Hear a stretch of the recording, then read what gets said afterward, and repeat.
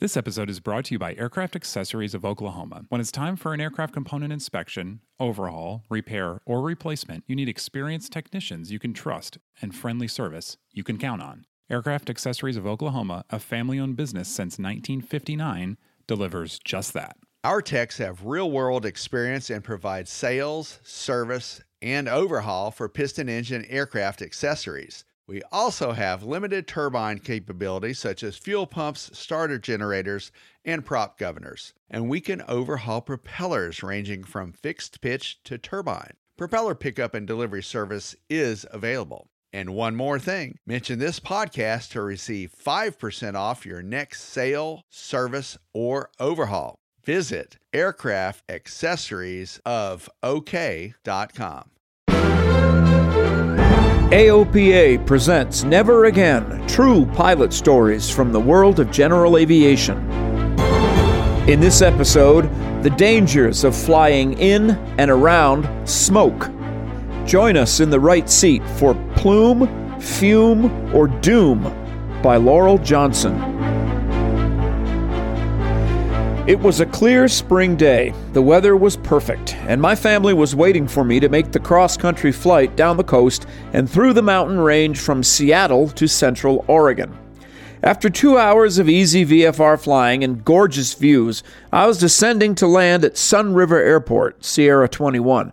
I had done a thorough weather briefing.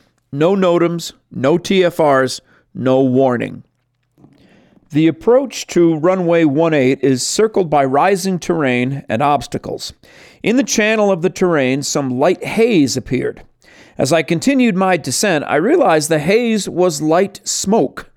What I did not know and could not see until it was behind me on the 45 during short final was a column of dark smoke from a controlled burn hidden behind the rock outcropping to my right. Controlled burns conducted by the U.S. Forest Department occur on calm wind days during the spring and fall season to mitigate the risk of summer wildfires. Winds here prevail from the west and can suddenly change or gust. Smoke movement is difficult to predict or forecast given the variability of the wind, the terrain, and the density of the wood or grass fuel consumed. During my descent, wind or wind shear from the Plume suddenly swept over me, churning swirls closing the aperture of my sight picture, obscuring the mountains around me and the field below. It is slant ridge visibility that is most impacted by smoke, often driven by crosswinds. As the saying goes, where there's smoke, there's fire. And according to the FAR Appendix C, Part 121.7616, a plume of exhaust steam or smoke carries two other dangers: an invisible microclimate many times larger than the visible plume, and thermals or wind shear from the dynamic energy of rising heat. What's burning? A forest fire? A major fuel or tank explosion? Some sort of arson? Is my family on the ground okay? We train for emergency procedures when the airplane is on fire. But what if the airport is on fire? It never occurred to me that even a relatively small and concentrated fire in windy, mountainous terrain would create so much smoke. I had three sudden thoughts. First, I can't see. Given the mountainous altitude and unknown density altitude of the smoke, I can't climb. And if this keeps up, I can't breathe, and neither can my engine. The thought of the potential of the engine choking on hot air, potentially dense particulates, and microscopic embers searing hoses, the potential of clogging the air filter or affecting the static pitot instruments made my heart sink. Accidents from flying VFR into IMC have a fatality rate of 86% in non-commercial fixed-wing aircraft. According to the AOPA Air Safety Institute, 1/3 of these accidents involved instrument-rated pilots. I needed a shortcut, fast. The human brain, even under stress, can remember three things. An acronym came back to me from flight training from my father, who inspired and taught me to fly. No matter what, I've always got my DAD, D-A-D, distance, altitude, direction. I was not equipped with the GPS required for the RNAV approach, but I can read a plate. I pulled the plate for the instrument approach on the inbound runway and superimposed the image on the open VFR chart on my iPad. The minimum sector altitude was 11,600 feet MSL, and the area was littered with unforgiving lava rock obstacles. A larger invisible plume of heat and turbulence extends beyond the visible plume. I did not want to get blown into terrain to my left or disoriented making an uncoordinated turn in a microclimate of hot and turbulent air trying to make a 180. The altitude of the final approach fix waypoint was 6,000 feet. The instructions for executing a missed approach if I could not land were to climb to 6,000 feet. That's my out. I continued to fly the airplane at 6,000 feet over the approach course. My best field was in front of me and more than 5,000 feet long.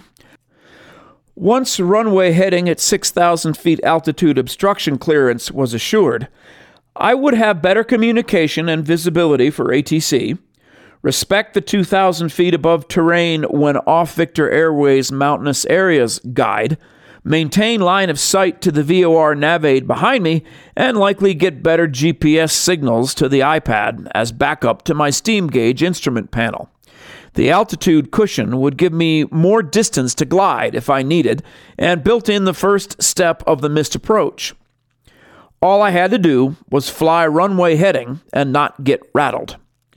The clock was my enemy, but it was also my friend. In fact, a clock with a second-hand sweep is required equipment for instrument condition flying.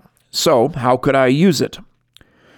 Visibility ahead was marginal, but my peripheral vision was swirling and disorienting. Glancing at the plate and ground speed, I realized I had 3 minutes to the field.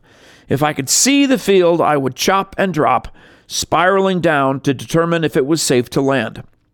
Spiraling over the airport would keep me far away from surrounding terrain and give me time to assess. If I couldn't see the field, I would proceed to the missed approach procedure, a climbing turn to the right from 6,000 feet. Then I would follow the IFR procedure to contact ATC for pop-up IFR clearance or obtain flight following and plan to backtrack to my first alternate airport. 3 minutes. Scan altitude, heading, altitude, clock. Decide and commit. Fly the airplane. The blaze was brief but intense. By the time I landed, shut down, and secured the airplane, most of the smoke had cleared. What did I do right? Recognizing and prioritizing the visible and invisible risks of smoke, and coming up with a quick action plan using IFR and VFR tools. What could I have done better? Follow up to alert ATC and other pilots by filing a PIREP. I did advise the FBO and suggested posting a NOTAM when there is a controlled or uncontrolled burn nearby in the future. Another point a local veteran pilot made was to avoid spiraling near limited visibility. His suggestion was to proceed south, not to the nearest airport, Crescent Lake, but Christmas Valley to the southeast. In his 30 years of experience, that is the longest runway and safest approach for best VFR visibility. The next time I saw smoky haze 10 miles out at sunset, I diverted to Bend in a 180 turn. Smoke is fast-moving, unpredictable, and may not be reported in a standard weather briefing or visible to ATC. Even in marginal or VFR conditions, visibility to land may be impaired. As you remember your barbecues during wildfire season, think about smoke aloft and pre-plan your aerial escape routes. Never forget your dad. There's nothing better than coming home safe to celebrate with family together. The Never Again podcast is brought to you monthly by AOPA, the Aircraft Owners and Pilots Association. You can find more Never Again stories online at AOPA.org by typing Never Again into the search box. While you're there, check out the AOPA mobile app, as well as the many free training and safety courses from the Air Safety Institute. Find all of this and more at aopa.org. The Never Again podcast is produced by Royce Earl. Thanks for listening. Fly safely.